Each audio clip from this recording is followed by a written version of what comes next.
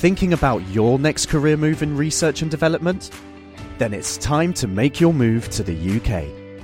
The nation that's investing £20 billion in R&D over the next 2 years.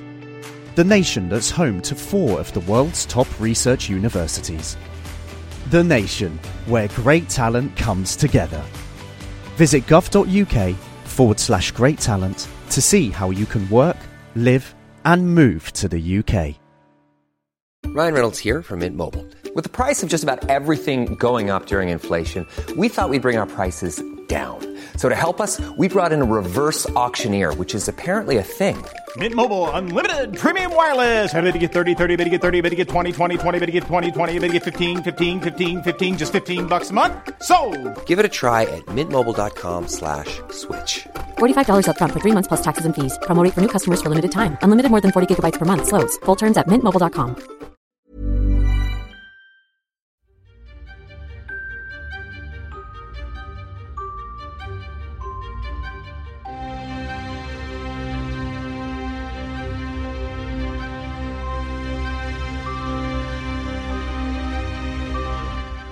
Welcome to Naked Reflections, brought to you from the Woolf Institute. I'm Ed Kessler, and each week I'll be taking an in-depth look at the stories reported by our friends over at The Naked Scientists. What does the latest scientific stuff mean for the rest of us? Stay with us and find out. If I were to say groupthink, you would probably imagine lazy, complacent decision-making. Or at least that's what Dominic Cummings, the Prime Minister's special advisor, said about the UK government response to the COVID-19 pandemic. But what if I were to say group thinking? That would imply collaboration, people getting together and coming up with an idea that's better than all the individual ideas they started out with. Greater than the sum of its parts is the mantra. And that's the distinction we're trying to tease out this week. Where to start? With football, I suggest. Why do fans get so hot under the collar about their own form of groupthink? Here's Sander van der Linden spilling the beans on the Naked Scientist podcast, Football Under the Microscope. Very famous psychology experiment that was done in the 70s that was called the minimal group paradigm. And so they were trying to figure out what are the minimal conditions for establishing group membership. And they found that using the most arbitrary criteria, you can create categories of groups, and people will slowly start identifying with those groups no matter how arbitrary they are. So, for example, if I give half the room a red T-shirt and half the room a yellow T-shirt, people who have the yellow T-shirt will start identifying with other people who are wearing yellow T-shirts, even though they have nothing in common with those individuals, and slowly start disliking the group with the red T-shirts. And this is how intergroup conflict gets started. By the way, we'll be discussing football and sport in a forthcoming episode of Naked Reflections, but for now, with me to discuss groupthink and group thinking are Dr. Kitty Alone, social psychologist and research fellow here at the Woolf Institute and a Naked Reflections regular. And it's welcome back to Neil Mercer, Emeritus Professor of Education at the University of Cambridge. Neil is Director of Oracy Cambridge, the Centre for Effective Spoken Communication. He's also a psychologist whose research focuses on children's language and reasoning skills, as well as the influence of teachers on their development. Welcome both. Let's start with you, Kitty. Tell us about the minimal group paradigm. Well, the minimal group paradigm is a very widely used experimental methodology in social psychology, and it was originally developed by a rather remarkable man called Henri Tajfel, who was most known for his work on social identity theory. And Tajfel had a very interesting backstory. He himself was a Polish Jew who escaped Nazi persecution and dedicated the rest of his academic life to understanding human prejudice. And basically what the minimal group paradigm does is split people into 2 groups on the most arbitrary and meaningless of criteria and see how it impacts their behavior, particularly in relation to in-group favoritism. And what he found, and what multiple studies have found, is that just assigning people to an artificial group is enough to trigger this in-group bias. So what it tells us is that even in the absence of conflict for resources, people favor their own group, that people really just on the basis of arbitrary criteria form a sense of groupness, and this is enough to trigger in-group bias. So in terms of its impact on social psychology, it's absolutely enormous. And it also tells us a lot about our existence as group beings. It doesn't take much to belong to a group if you're a human being. And Neil, this starts at a young age, I assume. Yes, I think people are designed evolutionarily to kind of relate to groups and to the people around us. Unlike most animals, we don't have much instinct. We have a lot of learning ability. And so that's one of the things we're able to do. And young humans can learn very quickly and take up aspects of the identity of that group.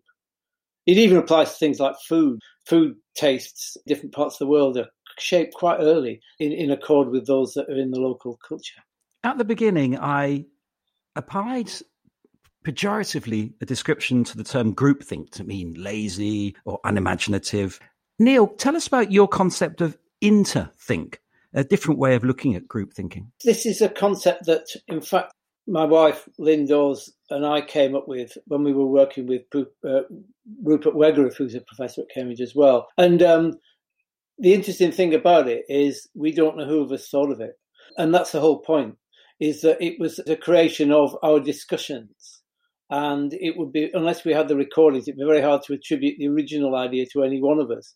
And that's because we were thinking in a productive way, basing our thinking on common knowledge and aimed towards a common goal, which was making sense of the sort of research we were doing, the data we were getting of children working in groups. What we came up with was this idea that when people are working well together in a collaborative way, they're not just interacting, they're interthinking.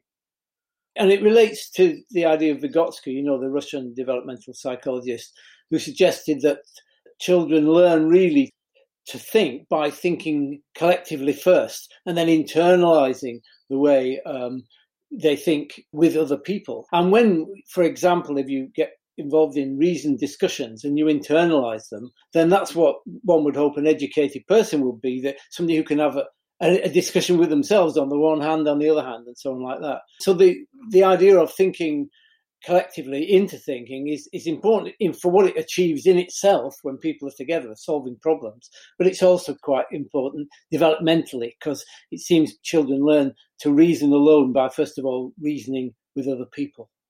Does that mean we need to be using the same sort of language? That is interthink possible between different cultures? You mentioned it was you and your wife, Linda, and obviously having lived together and knowing each other, is the interthink effective beyond the intimate family or the intimate group? It is. Some years ago, I did some research when I was working with a linguist called Chris Canlin on helping teachers of English as a second or other language. We came across some interesting work on how conversations and decision-making and so on happen across different cultures. And one of the things we found was that what was important was that people had an awareness of potential difference across the culture. In other words, that they were able to expect certain things to operate in different ways. And there were some interesting conversations. I mean, for example, we had one example which was between an Australian manufacturer and a Japanese importer. And the Japanese importer's English was reasonable, but the whole point was he'd done a lot more of that kind of negotiation before. So he was aware of the kind of things that might be misunderstood, while the Australian was new to it, and he was often getting things muddled.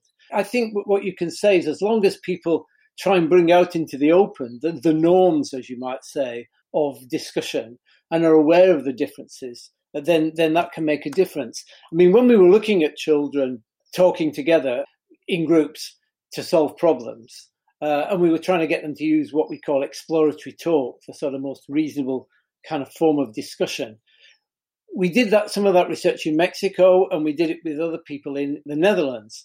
And we found that one of the things that we thought was a crucial aspect of interthinking is that you can criticize what somebody else in the group says. As long as you do it respectfully, you can say, I'm sorry, I don't think that's quite right. I think we should look at this a different way. Or, I'm not sure you're right about that. And that was crucial. What we found was in Mexico, that was considered much more rude than it was in the UK. And so teachers and students were much more reluctant to do it. And it had to be couched in much more careful terms. Otherwise, they say, oh, God, we can't do that. And the same applied when we considered this in Japan with the researcher there. On the other hand, in Holland, it seemed like it was perfectly polite, just say rubbish. And they weren't worried by those things in the same way, with the UK being somewhere in the middle. And Kitty, I would have thought that applies to the interfaith world, the world that you're working in terms of the communication between different faiths and cultures. Oh, absolutely.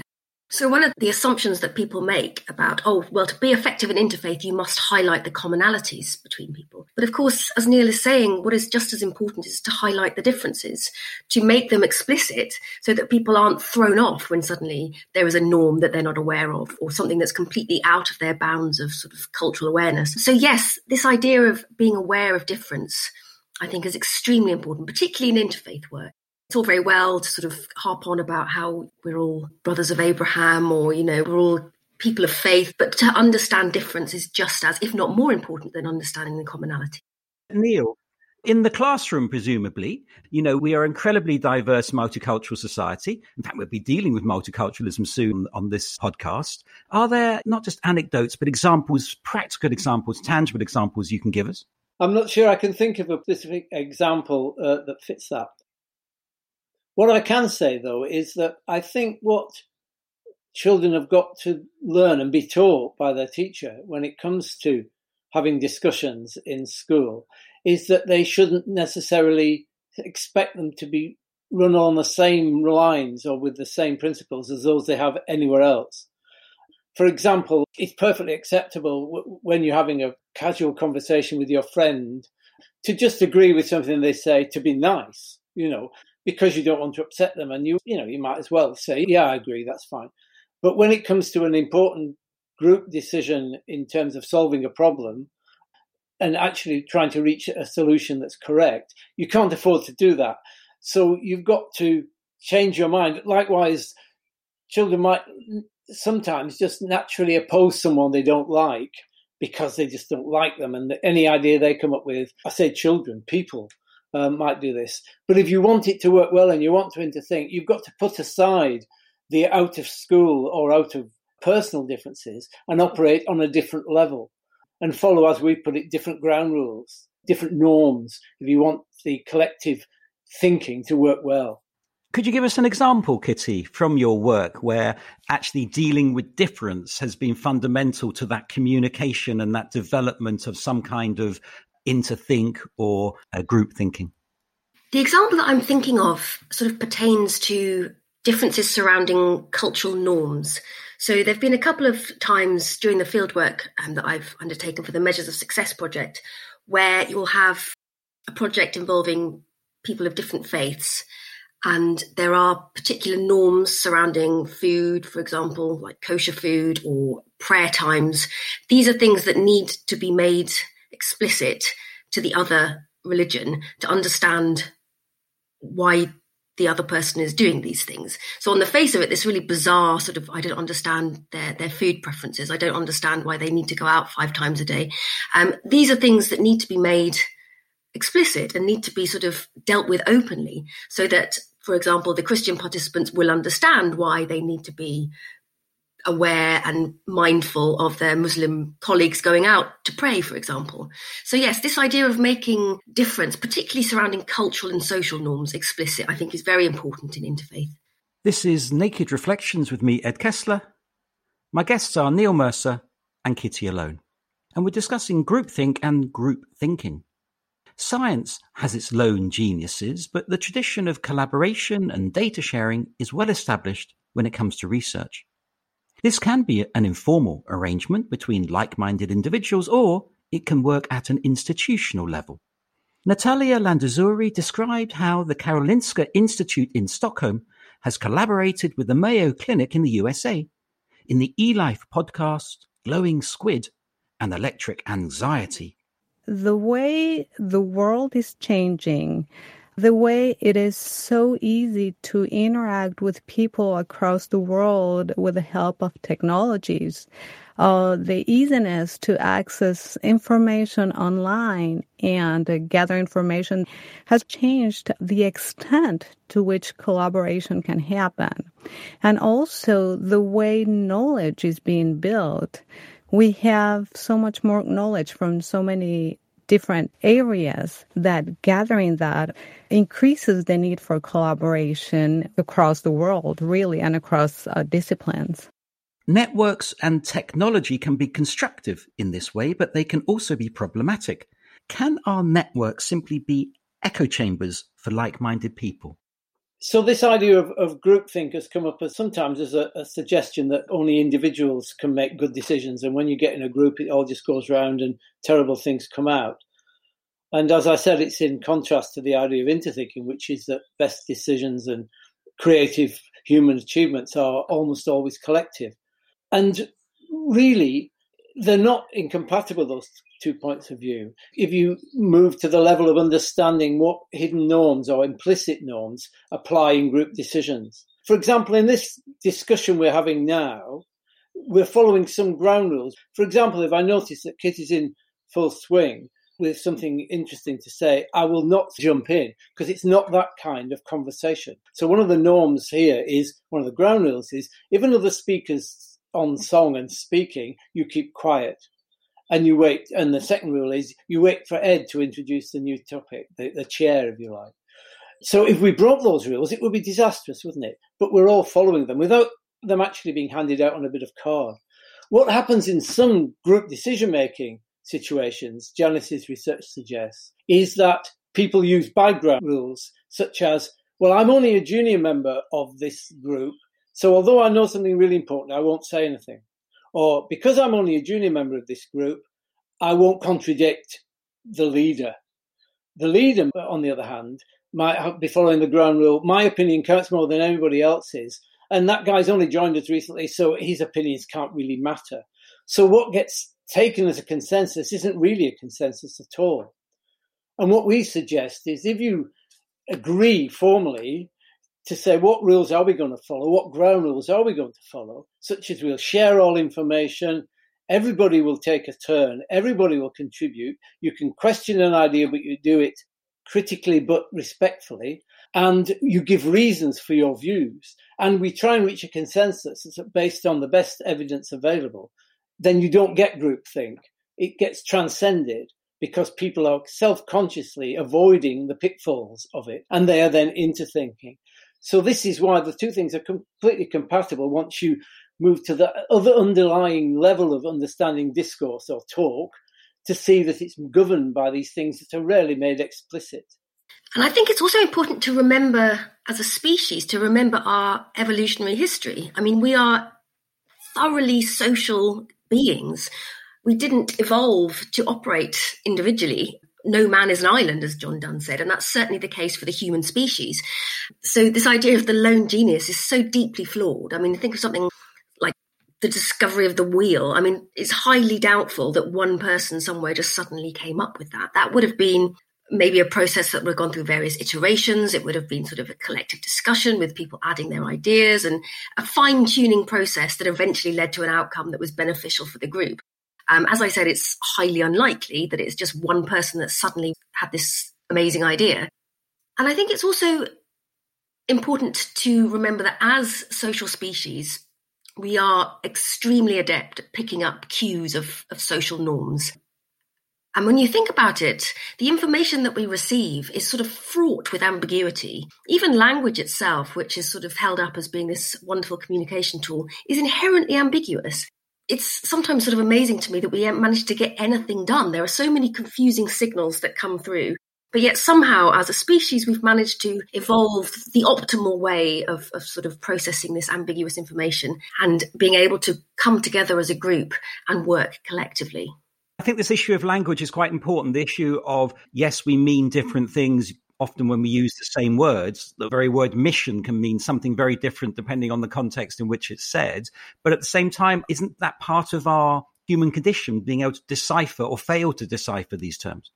Yes, it is. I think Kitty's quite right that our human evolution has set us up to be essentially collective thinkers. We have a brain which is a social brain. We've sacrificed instinct for the flexibility of learning.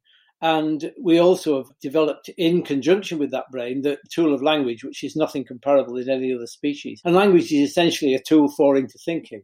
That's why it's evolved. And I think sometimes its limitations are overstated. I mean, and also its strengths, if you like. Steven Pinker, for example, has once said that, isn't it marvelous that I can, by just making some sounds with my mouth, I can cause a precise idea to enter your head. And I would say it would be marvelous if it was true. And it's not true, because the sounds I make relate to the meaning of the words as I understand them. But if we've not, say, for example, jointly defined interthinking before, it could mean something rather different to Ed and to Kitty. And so what we've actually got is the potential for thinking in concert and thinking together, but it has to be worked at. And so he's not right when it comes to that. On the other hand, it's also not the case that those thoughts we have are locked inside our individual heads. We can eventually make someone understand, what we mean by taking the time to do so. And that's when it becomes important. I mean, Isaac Newton, the very university that we're related to, didn't really have a theory of gravity until he could get at least one other person to understand what he was on about. Up till then, it was just some ideas in a fella's head. And it was only when at least one other person understood it became science. That's what we really need to bear in mind, that both the strengths and the limitations of language. Yeah, so just following on from what Neil was saying, when people say, oh, well, language is so cut and dried, if you take the Steven Pinker view that you utter something and that immediately puts the correct set of beliefs and assumptions in the other person's head, but that's entirely false, and in some cases devastating. So the example I always think of is the Derek Bentley case in 1952, where him and Christopher Craig, I think they broke into a warehouse, and Christopher Craig had a gun, and Derek Bentley uttered the famous line, "Let him have it, Chris." And of course, this is completely ambiguous. He could be saying, "Let him have it, Chris, give him the gun," or he could be saying, "Let him have it, Chris, shoot him." And ultimately that determined his life, and Derek Bentley was found guilty. So language isn't cut and dry. There is huge ambiguity, and there's a huge disconnect between what somebody says and what somebody means. But despite this, as a species, we are very good at sort of filling in these blanks, but it's not a foolproof process, and it's by no means perfect. There's a lovely story I know that epitomizes exactly what you just said, Kitty, which is someone who wanted to play tennis, and all the tennis courts were full except for the one at the private club, which had a sign on the outside, "Members only, no others allowed." Well, he looked at the sign and walked straight onto the court. And he wasn't the member. And the secretary came out and said, "What are you doing? How can you play tennis? Look at the sign. What does it say?" And the person said, "Members only? No, others allowed." It's all about how the elocution, if you like, or how you read that particular phrase. And in scripture, of course, there aren't full stops. There aren't question marks, which leaves a great deal of room for interpretation and ambiguity. But I'd like to pick up on something you just said, both of you actually, with this point of the collective thinking. So let's assume we've got to a point where the group thinking has reached some kind of consensus. Haven't we also got the problem when another group has reached a different consensus and we sort of engage in an adversarial model, gladiatorial even, which is deeply problematic? Once a group has formed its collective view, then it can very easily be presented as an oppositional view to that of another group. Kitty mentioned Henri Tajfel earlier as a social psychologist, and his work on intergroup relations was really some of the most insightful work that's ever been done on this. And it really was sort of saying that because of our need for an identity, we will sometimes almost define ourselves in opposition to another group just to show who we really are. And I think, you can see that applying to things like the Brexit decision, where people wanted something to define themselves as British. And to do so, they sometimes felt it necessary to show what they were not and what they did not see as part of British identity. And so I think that is, again, for better or worse, it's an evolutionary trait, if you like, of humanity. And it's very hard to get round.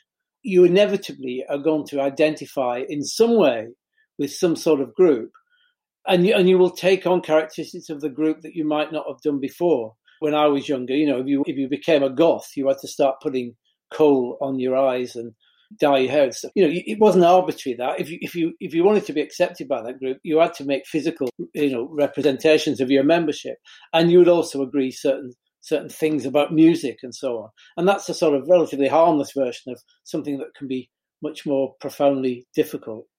We touched on that earlier, didn't we, with the clip about the yellow and red shirts, the football sense of the tribalism that goes with that. I want to end on a positive note with some positive examples of collective thinking and action. We've talked perhaps about some of the negative ones, and we've also talked about some individual positive examples. But what about collective decision-making that has improved wider society? Could we end with an example from each of you? I think you can see during the pandemic, there were lots of false starts and failures in the way the situation was dealt with in the UK.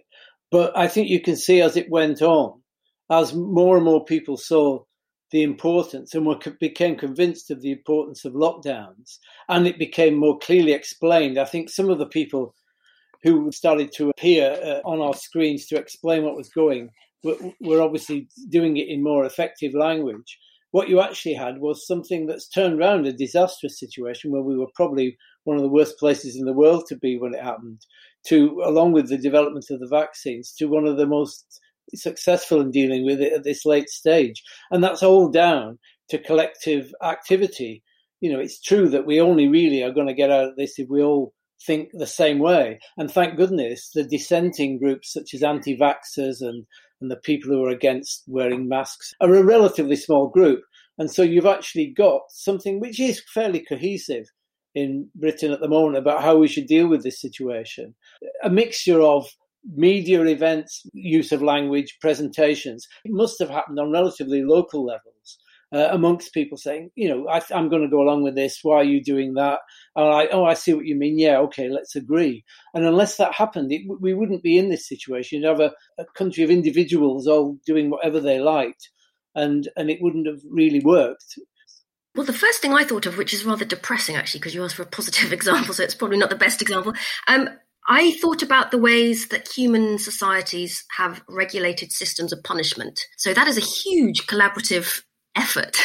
Retributive justice is so costly and so detrimental to the group that as a society to have come together and put this extraordinary sort of institution of punishment together where everybody has a particular role to play, and ultimately the net gain is that it's more beneficial for society, is actually a fantastic example of collaborative thinking.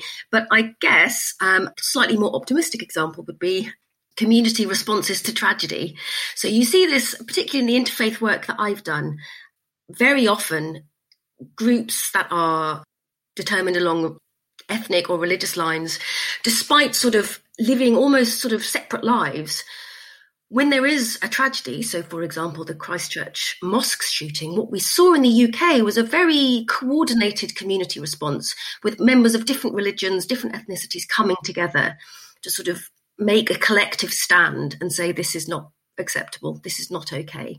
They're very much sort of a collective stance against violence or extremism. So, and again, that was seen in responses to Grenfell Tower, that you had, particularly again, religious communities were at the centre of bringing these disparate groups together to produce a collective action that was beneficial for the wider community.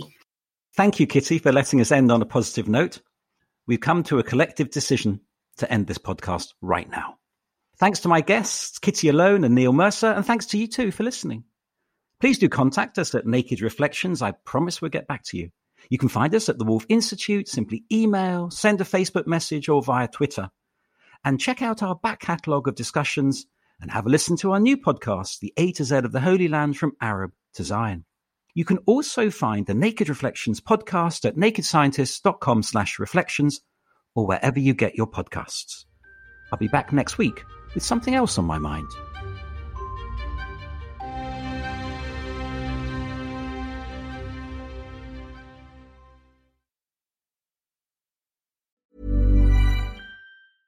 Thinking about your next career move in research and development? Then it's time to make your move to the UK. The nation that's investing £20 billion in R&D over the next 2 years. The nation that's home to 4 of the world's top research universities. The nation where great talent comes together. Visit gov.uk/great talent to see how you can work, live and move to the UK.